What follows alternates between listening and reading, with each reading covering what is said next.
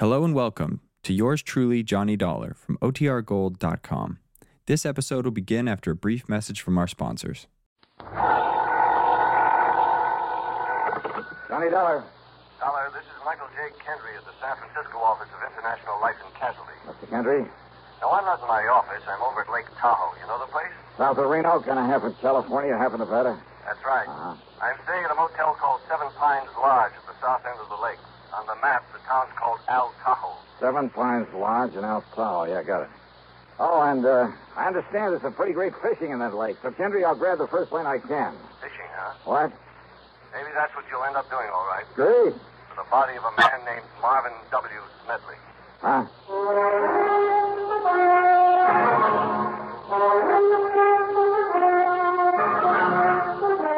CBS Radio brings you Bob Bailey in the exciting adventures of the man with the action-packed expense account, America's fabulous freelance insurance investigator. Yours truly, Johnny Dollar.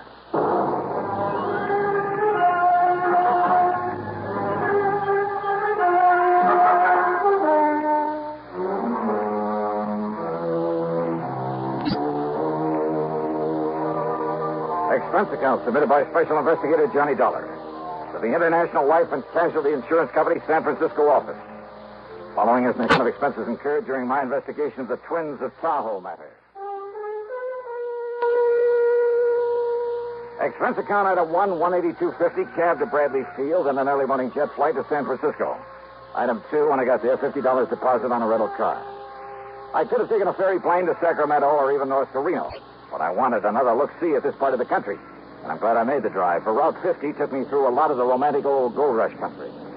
Yeah, through Placerville, now a quiet, busy little city, but once one of the most lawless, notorious places in the West, where the corner of Main and Coloma Streets was known only as Hangtown. And at one end of Main Street, you can still see the famous Hangtown bell that was used to call out the vigilantes in times of trouble. And then, finally, Lake Tahoe. And in my way of thinking, it's one of the most beautiful spots on Earth. Over 20 miles long and about half as wide. Its deep, clear water is the bluest I've ever seen, except in the shallows along the edges where it changes to an almost brilliant emerald. Tall, snow-capped peaks stand out above the dense, forever-green forest that surrounds the lake, barely hiding the many resorts that nestle together along the water's edge. And the water's cold out there and very deep. There are parts that have never been fathomed. Now and then I could see the clean, cloudy wake of a speedboat, sometimes with a water skier in tow. A group of small sailboats, white canvas, spread to the wind. Here and there along the shoreline, a few hardy souls in swimming, braving the chill waters in that breathless high altitude before the early winter snows would come.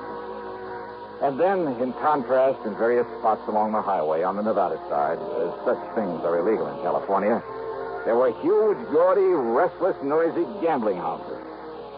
And Al Tahoe at the Seven Pines Lodge, and there were 7 tall pines around the neat little motel, Kendry was waiting there for me.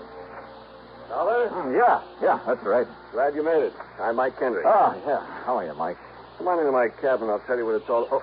Mrs. Nelson, Mr. Dollar's arrived. I'll settle him in the cabin next to mine. Come on, Johnny. Yeah. Hey, you mentioned fishing for the body of a man by the name of Smedley. The police are fishing for it now. Marvin W. Smedley. He was a client of ours. Very wealthy, retired. Come on in. Sit down. Okay, sure. Well? On the way in here, you passed a big piece of lakeside property with a small stone house set back away from the beach. Oh, yeah, I know. Smedley's, where he lived with a housekeeper, Mrs. Turner, and his twin nephews, Tracy and Alfred Smedley. They're 25 or 6. So what's happened? About 3 o'clock this morning, Mrs. Turner woke up to what she thought was the sound of a shot. She went into the boys' room to see if they'd heard it, but they weren't there. Oh? And she remembered Tracy had said he'd be out gambling all night over on the Nevada side, and that Alfred was at a 2 or 3 day house party at the upper end of the lake. And rather than try to waken old man Smedley, well, she decided it was only a backfire and went back to bed. Yeah? But when she got up for breakfast, well, she found the library in a real mess, and the safe had been rifled. No sign of Smedley? No. Go on, Mike, please. Now, she knew that old Smedley had a habit of getting up in the middle of the night and going in there and counting his money. He never did trust the banks, kept everything he had in that safe. So she knew right away what must have happened. She knew for sure when she found that Smedley wasn't in his bedroom or anywhere else around the house. Also, she says she could smell gunpowder there in the library. What, did she call the police? Yeah, and Sergeant Corder came running. And when he found the footprints leading down to the beach, down to the dock, and the marks of a body dragged along. And the body itself? No sign. Must have been weighted down and dumped in the lake. Who, Mike? Well, no question about it. They've been living easy off him for years, just waiting for him to die so they could get their hands on his money. One of the twins. Only one of them? Only one set of footprints out there in the sand. Have the police been able to find the twins? They sure have. They've got them locked up in the local hoosgow. Then what's the problem? Only one of them did it, Johnny. Okay. But both of them, both of those boys have absolutely airtight alibis.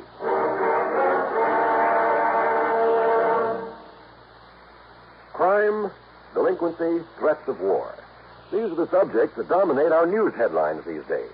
Not very pleasant subjects, are they? You may say that somebody ought to do something about cutting down on crime and delinquency and in promoting peace among nations. But that there's nothing you personally can do about it.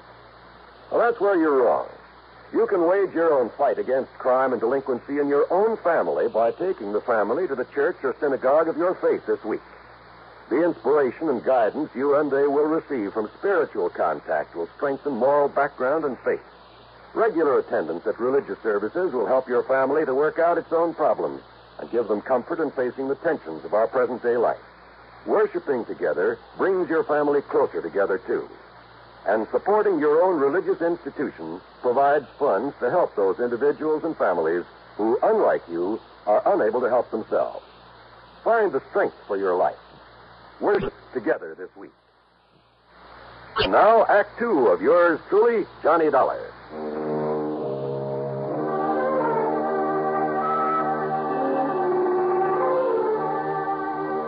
The police had roped off a lane from Smedley's house to the beach to the dock, where it was obvious from the tracks in the sand that somebody had dragged the old man out there, piled him into one of the rowboats, then dropped him into the lake. Sure, it was one of those twins, Mr. Dollar. It had to be. Well, now, why do you say that, Chief? Sergeant Bill Corder. Okay, Sergeant.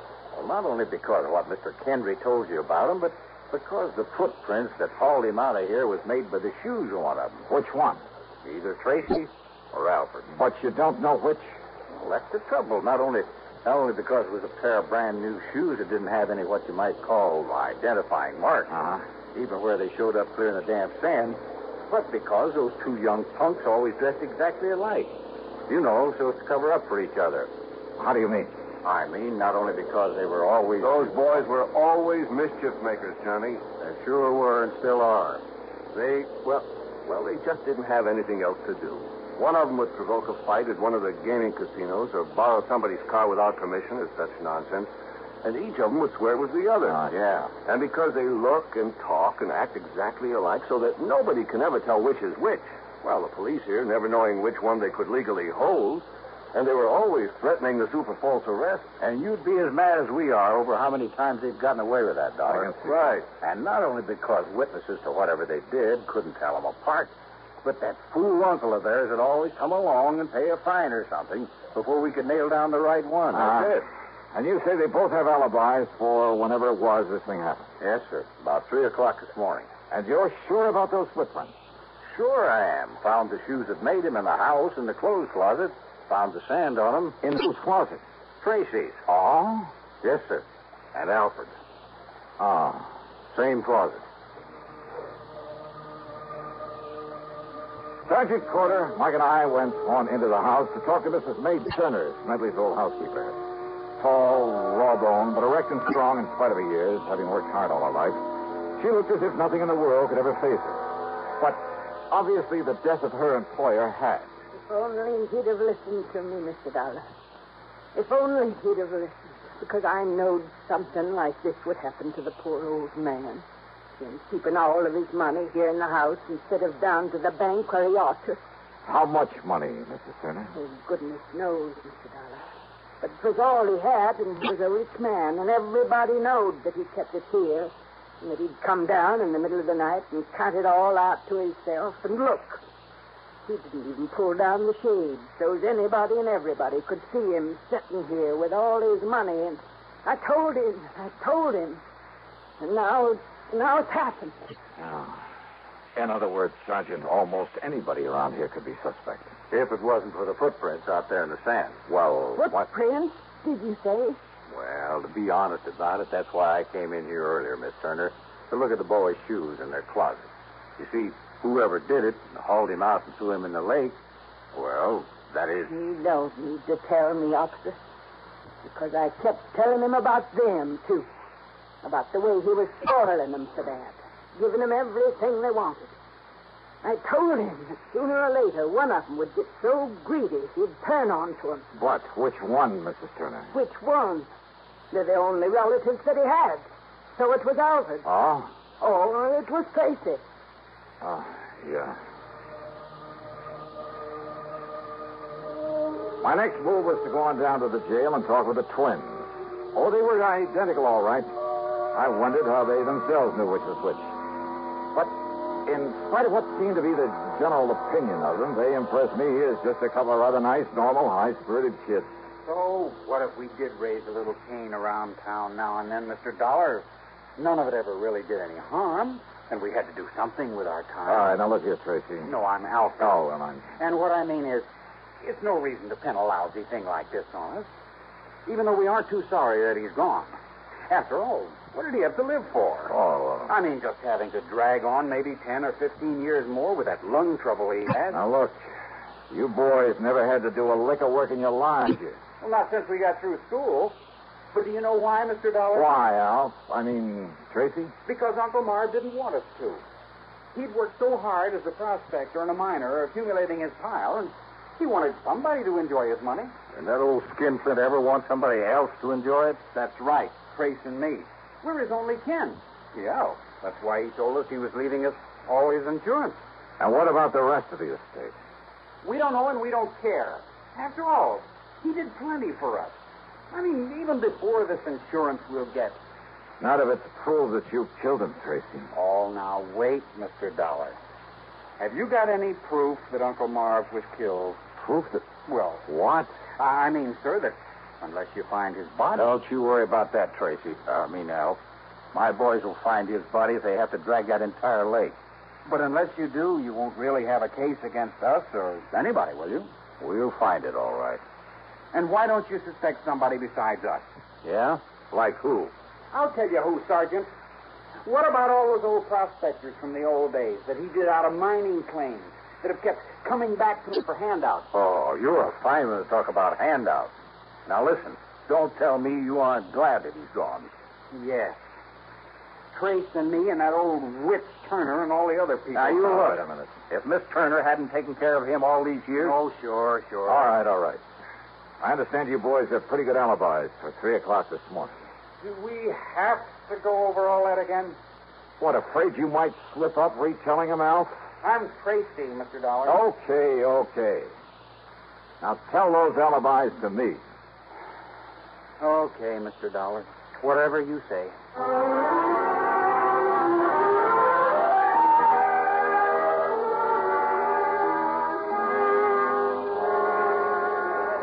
Okay, Carl, you relieve Jimmy over there on the blackjack table. When he gets back, you can take over one of the roulette wheels. Oh, Mr. Harker? Sure, Dollar. One of the Smedley twins was in here all night. Which one? Came in around midnight and didn't pull out until, it must have been about 8:30 this morning. All right. Now, you're sure that he was here at about 3 a.m., huh? Sure, I'm sure. Playing one of the crap tables. He didn't step out for a few minutes, perhaps? No, sir, and I know. Because I always keep an eye on those Smedley kids. You don't watch them, they're liable to pull tricks on our dealers. They think it's funny. All right. Which one was it?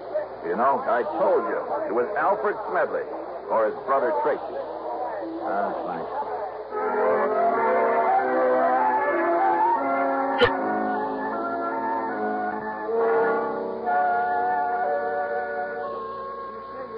Have a little refreshment, Mr. Dollar.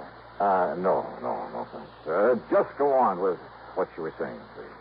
Well, the party got pretty big, and we all had a lot to drink. I didn't watch the clock, and it didn't really break up until about 9 o'clock. This morning?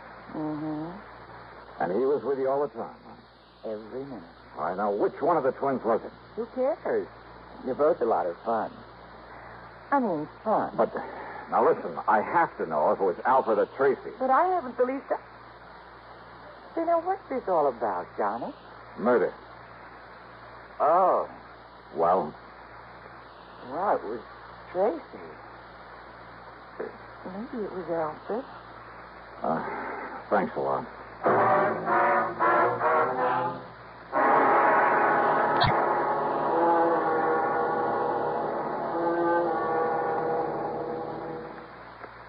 In a world of doubting Thomases decades ago, it never would have been possible for stars to shine in the daytime. But in this day and atomic age, anything's possible. Thus, it's not only possible, but a fact that only on stations of the CBS radio network, stars do indeed shine in the daytime. You'll find them illuminating an entire segment of your daytime listening every Monday through Friday. These stars have all been named by celestial authority vested in their forebears. Those names are Arthur Godfrey, Art Linkletter, Bing Crosby, Rosemary Clooney, Gary Moore, and Durward Kirby. You won't find them in your book of the planets and stars, but no compendium of show business luminaries would be complete without them. Monday through Friday, your radio set is your personal telescope on its star-studded display, on your CBS radio station. To list them once again, Arthur Godfrey, Art Linkletter, the House Party Man, Bing Crosby and Rosemary Clooney in tandem, and Gary Moore and Durward Kirby. Enjoy them often.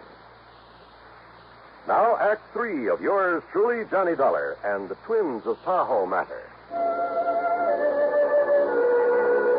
So both Tracy and Alfred Smedley had alibis, if for no other reason than that neither of them could have been in two places at once. And those alibis might be pretty hard to break. Yet, according to what little actual evidence there was, one of them must have killed their uncle, or the insurance... Oh, no, wait a minute. Yeah, there was something that Alfred, or Tracy... Anyhow, there was something that one of them had said that suddenly gave me a hunch. Expense account item 370 cents for phone calls to locate Smedley's lawyer on the Kenneth Manor. Then I dropped into his office and asked him just exactly one question about the old man's will. And his answer gave me a new, fresh start on the case. Item 4, 10 cents, another call. This one to Sergeant Corder. Yes, Dollar. The boys found the body all right. Yeah? Now, you know how the water off that beach stays clear and shallow until it, gets to 150 yards or more straight out from the dock? Yeah? And it drops off over 300 feet straight down, just like that? And the body had been dumped over that ledge? Oh, but it's gone all the way down. We'd never have found it. But it was hung up on a rock, not more than 20 foot under. I see. And, Dollar, there's a nice, clean bullet hole in the back of his head. Did you find the gun? Same caliber as one that was issued to those twins a couple of years ago. Did you find it? No, sir. And if it was dropped overboard, too, and it must have been... Well, I hate to say it, but, Dollar, we'd never find a little gun in over 300 foot of water at the bottom of that lake. No, all right, then. We'd never find it in 1,000 years. Maybe we don't need to, if I can pull off a little bluff.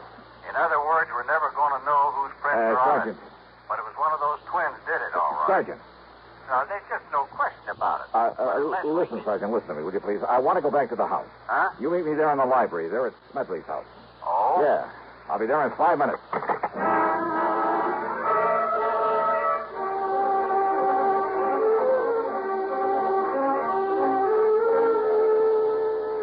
morgue? Oh, no. That's right, Miss Turner. Oh, that's terrible. Terrible place. Mrs. Turner. If you'd just brought me his poor old body here to the house. Mrs. Turner. Yes, Mr. Dollar. Well, let's quit fooling around with this thing, huh? I just finished talking to Mr. Kenneth McManus. Mr.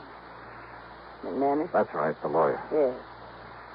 Yes, and I guess he told you that all of poor Mr. Smedley's insurance goes to those two worthless twins, those murderers. Yes, he mentioned that. Is that all he told you? No. He also told me that the remainder of the estate goes to... Let me see, I scribbled down some of the actual words. Here we are. The balance of my estate, including my home, I bequeath to one who, although I'm certain her motives have been entirely selfish, that she has simply been looking forward to being provided for in my will. What? Nevertheless, as a reward for Mrs. May Turner's faithful service, and I have told her this. He left something to me. You know that he told you he did. And that was your motive, Mrs. Turner. What's this? Now, you look Of here, course, the young gun man. belonging to the twins was just as available as a pair of shoes that were borrowed to carry the body out there and leave the footprints. Dollar. The point is, though, that when Sergeant Corder found not only the body, but the gun out there in the lake. No, Dollar. And when I take your fingerprints and compare them with those we found on the gun. No, listen. You don't mind giving me a set of your fingerprints, do you, Mrs. Turner?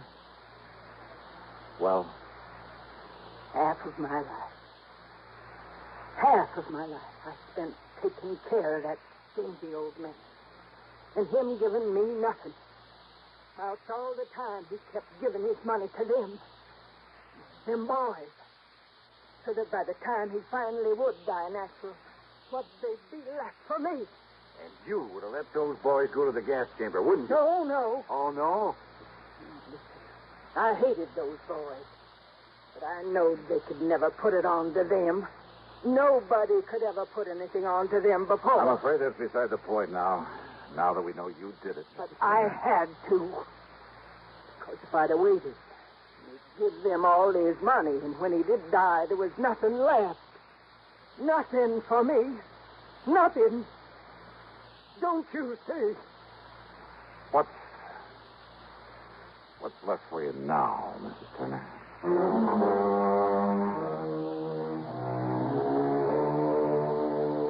Oh, sure. From here on in, it's up to the courts. And no doubt the whole estate will go to the twins. You know something? I hate this kind of a case. It leaves a bad taste in my mouth. Expense account total, including incidentals and the trip back home, $416 even. Yours truly, Johnny Dollar.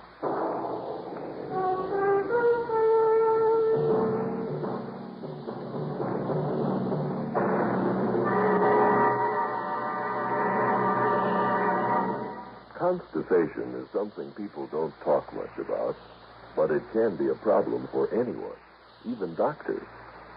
And when constipation occurs, it's interesting to see just what doctors consider important about a laxative they might use or recommend. Now, a majority of the doctors we heard from had this to say. A laxative should be effective, gentle, close to natural acting. A medicine that can be used with complete confidence. Well, pleasant-tasting chocolate X-Lax is effective. Overnight, it helps you toward your normal regularity. X-Lax is so gentle, so close to natural acting, there's no upset. That's why many doctors and millions of people use X-Lax with complete confidence. X-Lax, the laxative that helps you toward your normal regularity gently, overnight. Now, here's our star to tell you about next week's story. Next week, one of the most beautiful, most charming girls I've ever known. Involved with a killer. But now, don't misunderstand me. I didn't say how she's involved. As a matter of fact, it's to protect her from a killer that I take on the case. And it just so happens that among the people on this man's list of intended victims, that is, the people who had a hand in sending him off to prison, yeah, you guessed it. He's also after me. Join us, won't you? Yours truly, Johnny Dollar.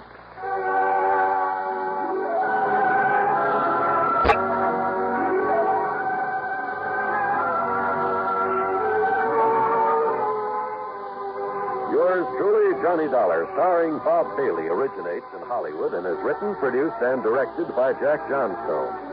Heard in our cast were Virginia Gregg, Gene Tatum, Paul Dubois, Forrest Lewis, Sam Edwards, Herb Ellis, Tom Hanley, and Bill James. Be sure to join us next week, same time and station, for another exciting story of yours truly, Johnny Dollar. This is John Wald speaking. Menace looms over blistering desert wastes as suspense brings you Inferno next on the CBS Radio Network.